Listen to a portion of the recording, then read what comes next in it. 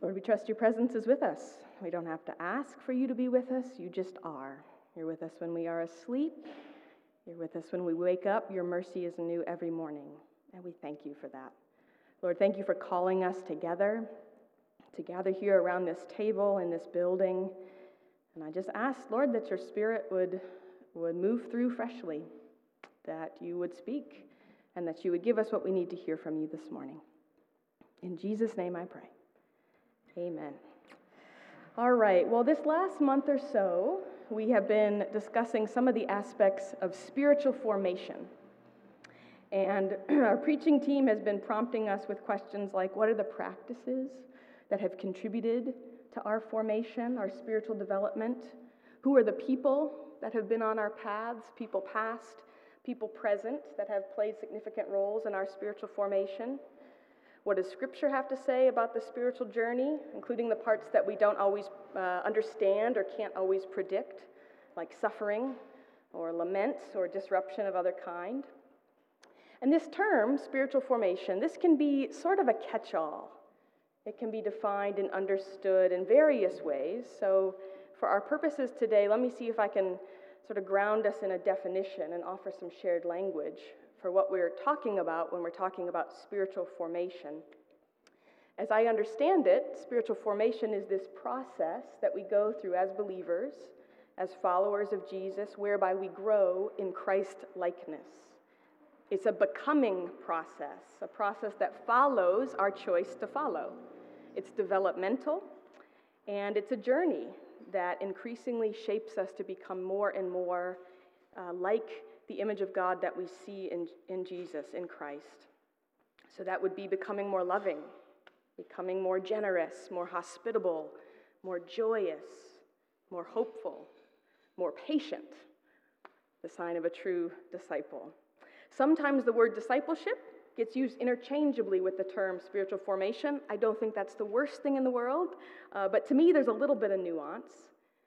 I understand discipleship to be this intentional choice that we make to put ourselves behind Christ, to walk the narrow way, right? To turn our will and our lives over to God to be used for his purposes. That to me is discipleship, where spiritual formation, on the other hand, is what starts to happen to us then. What starts to happen to us when we do that, when we choose to follow day after day. It's a transformation process, and it does change lives, I believe. It changes lives. It's somewhat organic. It's quite mysterious, but I believe it. I've seen it in my own life, and I've seen it in the lives of other people. Okay, so you tracking along with me there? A little bit of the distinction.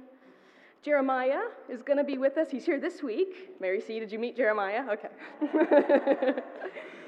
Jeremiah and Sarah are with us this week. It's nice to see you both, but Jeremiah will be preaching next week, and the two of us have already been dreaming and scheming a little bit about teaching direction for the fall, and we're going to stay focused on this theme of discipleship and formation and really look at that closer, and I'm excited to see what Jeremiah brings to that conversation. I know it's going to be good. But for this morning, I want to just zero in on an area of our formation that I think is critical as our development as disciples, critical to our development as disciples. And I will say that it's one that in my own experience I haven't always seen as critical. What I want to talk about this morning are rhythms of rest and renewal. Rhythms of rest and renewal. By a show of hands, how many of you here right now feel rested? Okay. All right. How many of you feel some shade of tired, weary, worn out, fed up? Okay. For those of you who are rested, the four of you, what I was going to say, Dane, is for those of you who are rested, I'm really glad. I'm really glad. And I want to encourage you to savor that. That is a gift. Savor that, feel it. That's a wonderful thing. Maybe those two go hand in hand. We'll see. But for those of you who are on the other end of that spectrum, who are feeling some shade of weariness or worn downness, I'm not glad that you feel that way, but I am comforted to know that I'm not the only one. And the good news is that you came to the right place this morning for nourishment. There are many things you could have done on a Sunday morning, and you came to the water source, I think, that is where we find our true rest and nourishment. So that's a step in the right direction. I don't know about you all, but I often come through those doors Sunday morning kind of limping. Limping, actually, sometimes I come to Friday mornings kind of just limping, just with the weariness and all of the things that happen over the course of a week. Just looking, I'm always just looking for something, anything that's going to offer some kind of refreshment or nourishment. Like you, I get tired. I feel empty. I need sources that renew strength again in order to keep walking this pathway of faith for the long haul. And at the same time, I think sometimes conversations around rest and renewal, these aren't always popular. We don't always like to talk about them, but I think it's important. And so this morning I want us to take a closer look at our own lives. And I want us to look towards Scripture as well. We're going to look in the Gospel of Mark this morning. But I want us to get curious together and get honest with ourselves about this question. When it comes to practicing rhythms of rest, how is that going for me? When it comes to practicing rhythms of rest, how is that going for me? All right, you with me on this? Are you up for it? It won't be too taxing. It won't be too rigorous. That would be too ironic, considering our topic for this morning. But let me start just by sharing a small part of my own story, and then we're going to look towards the Gospels, as I said, to see what Jesus has to offer us in this regard. I've been reflecting quite a lot this past month or so on my college years, and I shared this with some of you. I visited my mom and dad earlier this week, and there's something about being in your adolescent bedroom that sends you into a bit of a reflective mode anyway. But I've been thinking about my college years, I think because life is coming back into that campus, DJ is stepping into new professorial rhythms, so it's just sort of been on the brain. And as I've looked back, I've been thinking and asking the question, during my 4.5 years of undergraduate education, how was I formed? How was I formed? And specifically, how was my relationship to work and rest formed or being shaped during that time? And let me just share a little bit about that with you. I went to design school. That's my formal training. I went to a small art college in the center of Detroit, and it was wonderful for me. It was a really good fit. I loved learning about design. I loved practicing design. I still do. The thing, however, about that setting was that it was very rigorous, and it was very competitive. And that, coupled with my already high-achieving, high-performing, highly driven personality, that was a bit of a dangerous cocktail for me. I was an RA for a few years in the dorms, and I can't tell you how many 3 a.m. X-Acto knife emergencies I had to respond to because most of us stayed up all hours of the night trying to finish our studio projects. During that time of my life, busyness was sort of worn as a badge of honor. We competed for who could stay up the longest.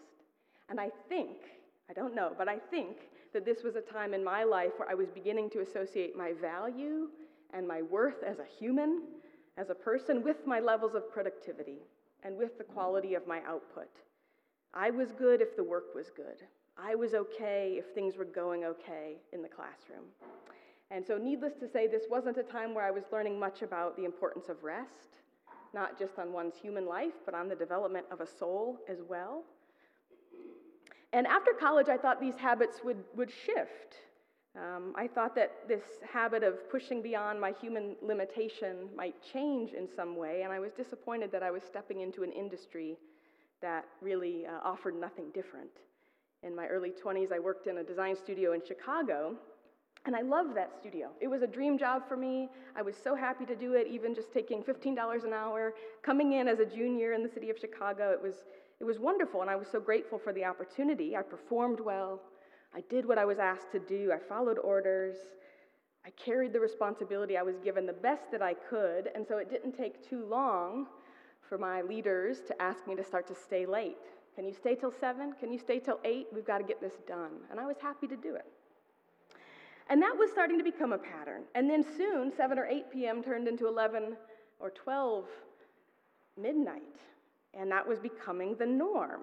And so here I was, a young woman, alone in a downtown office in Chicago, sitting at an iMac, as if that was the most important thing I could possibly do with my time. That rhythm became the norm, and I didn't think anything of it because my pals who worked at the studio up the street, they would stay till 2 or 3 a.m. So comparatively, they were the ones with the issue, not me. And, my career path eventually took me out of the design industry solely and launched me right into the nonprofit, community development, philanthropic world. And I remember thinking, now in my mid-20s, that this kind of work would be different. After all, we are working on efforts to promote human wholeness and flourishing. We're working for the goodness and well-being of our communities and our neighborhoods. Surely, this work culture will be different. And yet again, I was wrong. And that period of my life, in fact, I think was where I had the most dysfunctional relationship to work and to rest. Because when your work is helping people, when do you ever really get to set that down? When do you ever really get to turn that off? And I just didn't know any difference. And I had no mentors helping me see what was wrong with the picture or challenging me to the way that I was living or modeling a different way. Can anyone relate to this? Has anyone else been in those situations or in those circumstances? Yes, okay. Again, I'm not glad, but I do feel comforted to know I'm not alone in that. So this started to change for me in my late 20s when I landed in Chattanooga, Tennessee. I was brought up and worked in mostly northern cities, which were sort of kissed with industrialization. So, workers, we sort of saw ourselves as cogs in the industrial machine, but in the mountains and valleys of Tennessee, there was a different culture that I was exposed to for the first time, where there seemed to be a higher value placed on play and recreation. It was nothing for people, high-performing, influential people, to take Friday afternoon off when the weather was good for hiking or biking or kayaking. And this was something new for me. This was starting to open my eyes, something that I was being exposed to for the first time. But the real change, I think, in the rhythms of work and rest that had formed in me, rhythms that I had gotten stuck in, frankly, began when I met DJ. I think I saw him come in. Oh, there you are. DJ worked hard. DJ has run his own business ever since I've met him. But DJ seemed to have a bit more of a balanced relationship to work than I did when we first met. And he had some habits. He had a lot of habits. He had some habits, particularly around how Sundays should be spent, that were really eye-opening to me at that time in my life. Not long after we met, DJ invited me to church. And I should say that from middle school to high school years, all the way up to my late 20s, I was not an active part of any community of faith. There was no college ministries on my campus. That just wasn't really a thing. None of my formation during what I've heard called the formative years, 18 to 25, when your brain is still developing, you're learning who you are and more about the world, none of my formation was rooted in Christ at that time. That is, until it started to be, which is about a decade ago now. So DJ invited me to church, and frankly, I was more interested in DJ than I was in church. But what I quickly saw at that little Anglican parish in Chattanooga, Tennessee, was a group of people active in the city, people doing creative, wonderful things in their communities, who also seemed to know what it meant to breathe, to pause, to play, to keep Sabbath, to stop and remember that God is the one keeping this whole thing going, not us. That was game-changing for me. And I was so wired to operate in a certain way at such a high-performing level that when this new environment started to cut against that way, it really turned me upside down. It really flipped me inside out. I didn't know that there were other ways to be. I didn't know that there were other ways to work or to practice rest.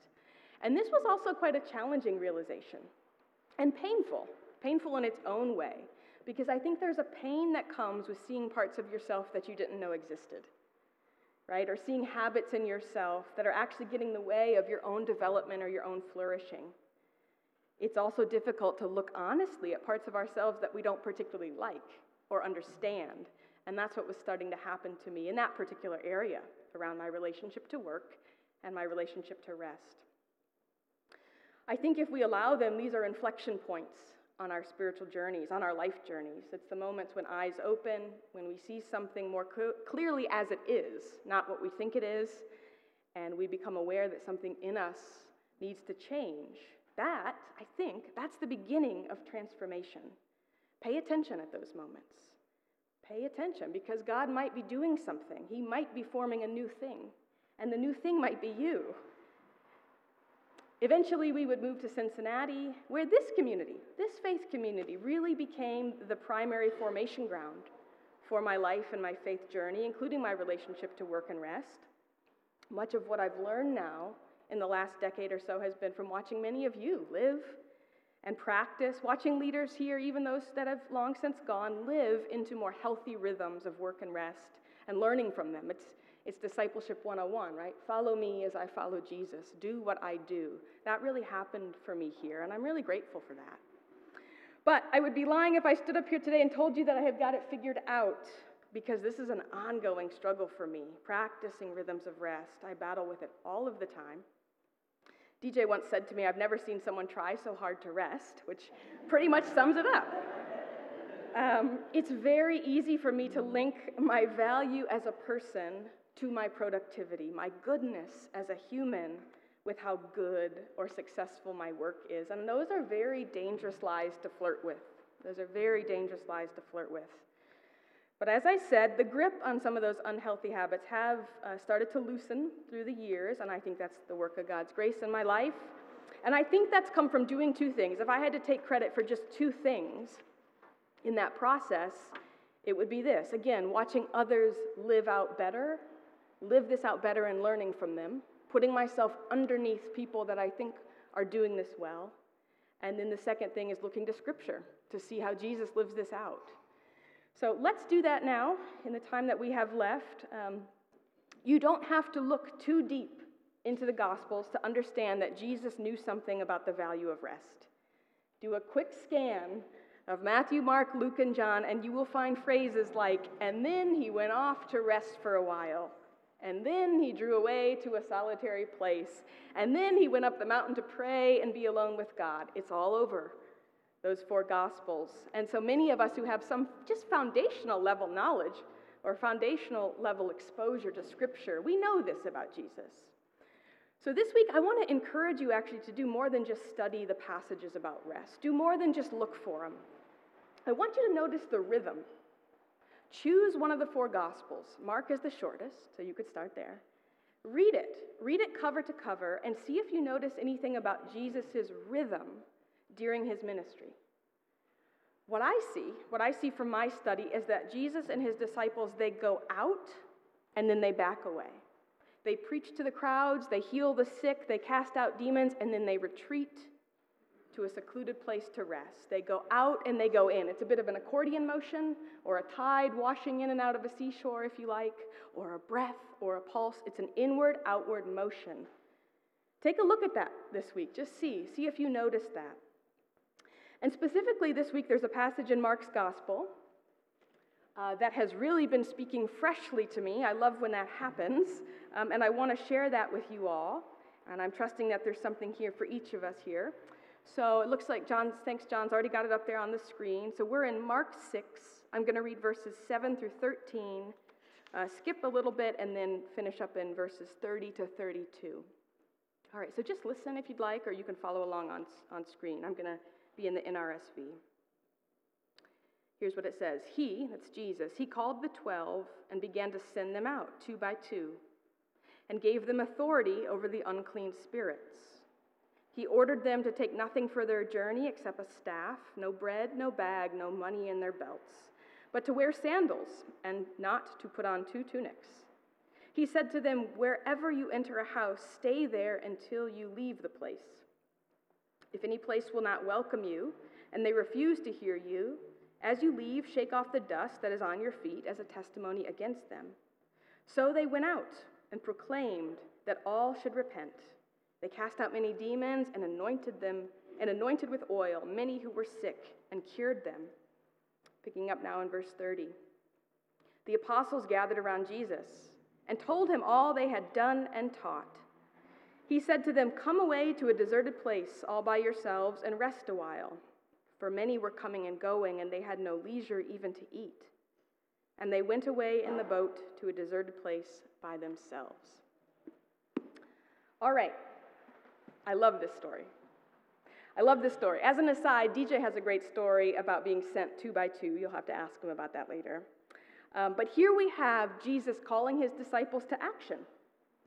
Right? I love this part of God's nature that we see clearly incarnated here in Christ. He calls us to join him in his peacemaking, healing, reconciling work in the world. We say it around here all the time. God is looking for partners, and he is. I don't really get that. God does not need us to accomplish what he's up to in the world, but he chooses us. He says, come along. I've got a job for you. And then he sends us out. Does anyone remember Take Your Child to Work Day in elementary school? Is that still a thing? Does that still happen? Yes? Okay. That was the most exciting day of the year for me. Getting in the car with my dad instead of getting on the school bus that morning, walking through the halls of his school. He was a teacher.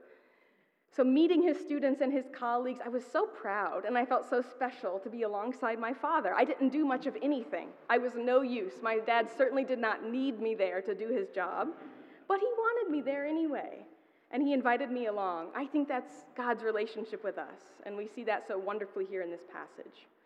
Jesus calls his disciples forward, and then he implores them to go. He gives very specific instructions. There's no parable here. He says, here's what you're going to do. Cast out demons, heal the sick. And apart from that walking stick and those sandals, don't take anything. I've got you, Jesus says. You don't need what you think you need. And they go. They go out on this ministry tour. And then they come back. They gather again. And they tell Jesus everything that they've done, everything that they've taught, everything that he has asked them to do, they have done. And look at how Jesus responds. Verse 31. He said to them, come away to a deserted place all by yourselves and rest a while. I find this a very curious response. I also find it curious that I've never noticed it before, but I will keep my theory to myself about why I think that is. Why does Jesus command his disciples to go off and rest right after they return from their first ministry tour? I think there's an obvious answer. Jesus is teaching about rhythms. They're not done with their mission. These disciples, they're just getting going. They're just beginning their ministry, and right out of the gate, Jesus is teaching them what's going to be required of them if they're going to sustain this call that he has given to them, that he has placed on their lives. He's preparing them. He's equipping them. He's showing them how to operate if they're going to carry out this mission. Rhythms of going out, caring for people, feeding people, teaching people, challenging people, followed by a rhythm of coming in, resting, being alone, stopping. We can see that very clearly in Jesus' life, and so it makes sense that he would teach his disciples the same rhythm. This is a lesson, I think, to put it in words we would understand, this is a lesson in sustainability. It's an important one, rhythms. But I think there is another lesson. I think there's another lesson Jesus is teaching here, one that's maybe not quite as obvious, but one that I think is equally, if not more important. I also see Jesus here teaching a lesson on humility. In my experiences of working under a boss or a leader, there tends to be a way said boss or said leader responds when I effectively do what I was asked to do. Usually if they're kind leaders, some kind of positive acknowledgement is offered, right? A word of praise or affirmation. Good job. Thank you. Well done. I don't necessarily need those affirmations, but I think we all can agree that can be encouraging, that can be helpful and go a long way sometimes. So that's sort of the first thing I've come to expect from a boss or a leader under whom I'm operating upon completion of good work. You did it. Good job. Thank you. The second thing that often happens, especially if I have performed well or done a good job, is an almost immediate assignment of the next task. Has anyone been there? And typically, if I've proven that I'm competent, that I can carry the responsibility that's been given to me, this often comes with more responsibility. Generally not a pay raise or a job title change, just more responsibility. Are you with me on this? Have you been in those situations? Okay. Jesus doesn't do either. He does not applaud his disciples for a job well done. Neither does he pile on the next assignment. And to be clear, there is more work to be done. Just keep reading Mark. There's miracles about to happen. There is more work to do. But in that moment, Jesus does not send his disciples back out with more responsibility. He calls them to rest. Why? This has been bothering me all week. Why? The clue for me is in verse 7, right up there at the top of the screen. He called the 12 and began to send them out 2 by 2 and gave them authority over the unclean spirits. The authority that the disciples received does not belong to them. The authority to do what Jesus has asked them to do does not come from them. The authority wasn't given because the disciples were particularly capable, high-achieving, or high-performing people. The authority was given with a specific purpose, and it was given by Jesus. It belongs to him. And no amount of success or obedience or job well done changes that reality. The disciples, even in their mission, even when they're out in the fields doing the work, they fall under the authority of Jesus. If Jesus would have applauded the disciples upon their return, and I've been imagining this, if Jesus would have slow clapped them in when they come, good job. You did it. How might that have impacted the formation of those disciples? I don't know. I don't actually know. What I do know is how praise and celebration of my work has impacted me. And sometimes my hungry ego gets a snack. That's how it impacts me. That's how praise and affirmation and job well done can impact me if I'm not careful, if I forget who gave me the ability to do the work in the first place and the skills to do the work in the first place. We can honor God by praising God for everything he has given us that enables us to live and to flourish and to say yes to the call that he's placed on our lives, and by pointing to him when we're successful. We can dishonor God when we forget that our skills and our abilities and our careers, they're gifts from him to be used for his glory, for his kingdom advancement purposes. I think Jesus, who knows us better than we know ourselves, was being very kind here by not applauding. He wasn't withholding affirmation to be inconsiderate, but out of love and concern and care for the disciples' development and formation. He was teaching them, I think, a lesson in humility. If Jesus would have immediately handed over the next assignment to these disciples upon their return, how might that have impacted their formation? Once again, I don't know. I don't totally know. What I do know is how being assigned increased responsibility on the heels of already carrying a lot of responsibility has impacted me. I forget that the world and everything I care about in it does not rest entirely on my shoulders. I forget that the authority I am given as a leader isn't mine to hoard or laud over other people. I forget that if I must make a mistake, the world won't crumble. I forget that success of my work or my family or whatever I'm doing isn't entirely up to me. I forget when too much responsibility rests upon me without adequate time and space to recover from carrying that heavy responsibility. When we carry too much, we lose sight of the one who holds the entire world in his hands, upon whose shoulders the entire universe does rest. I think Jesus, who knows us better than we know ourselves, is being kind here. He's reminding his disciples the same thing Paul reminds the church in Colossae. Christ is the image of the invisible God, the firstborn of all creation. For in him all things in heaven and on earth were created, things visible and invisible. Whether thrones or dominions or rulers of power, all things have been created through him and for him. He himself is before all things, and in him all things hold together. By calling his disciples to rest after their good work, Jesus is reminding them that God is God. They are not. The best definition of humility I have ever heard is a right understanding of who we are in relation to who God is. A right understanding of who we are in relation to who God is. God is God. We are not. And so, yes, our work matters. And yes, God is looking for partners. And yes, we have a call to be the hands and feet of Christ in this broken and battered world.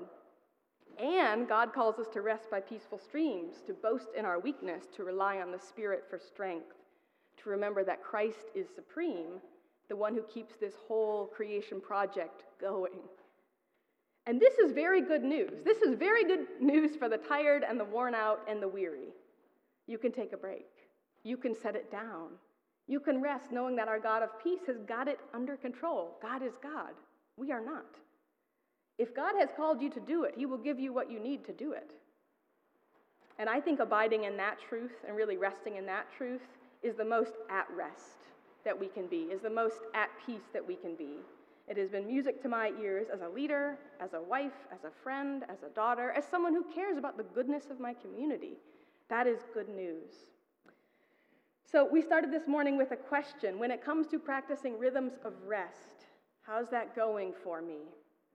I'm just going to end with the same question, and I want to encourage you this week just to reflect on that. Pray around that. Go before God in prayer. Sit with it. Listen.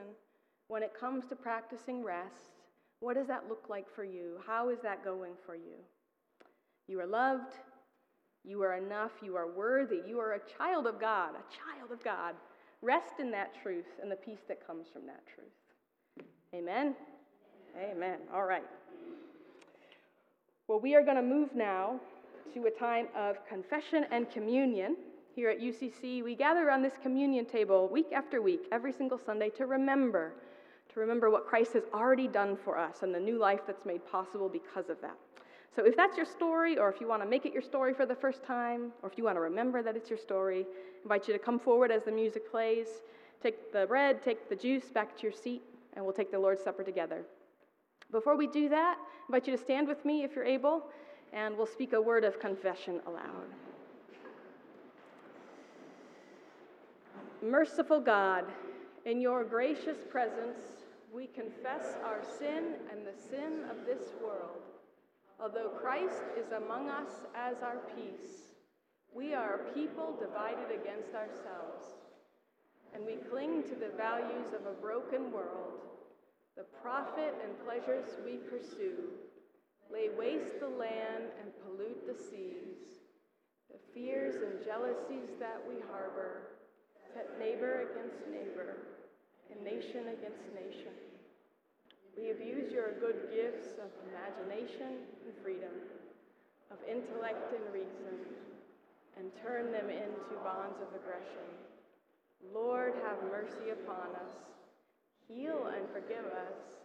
Set us free to serve you in the world as agents of your reconciling love. In Jesus Christ.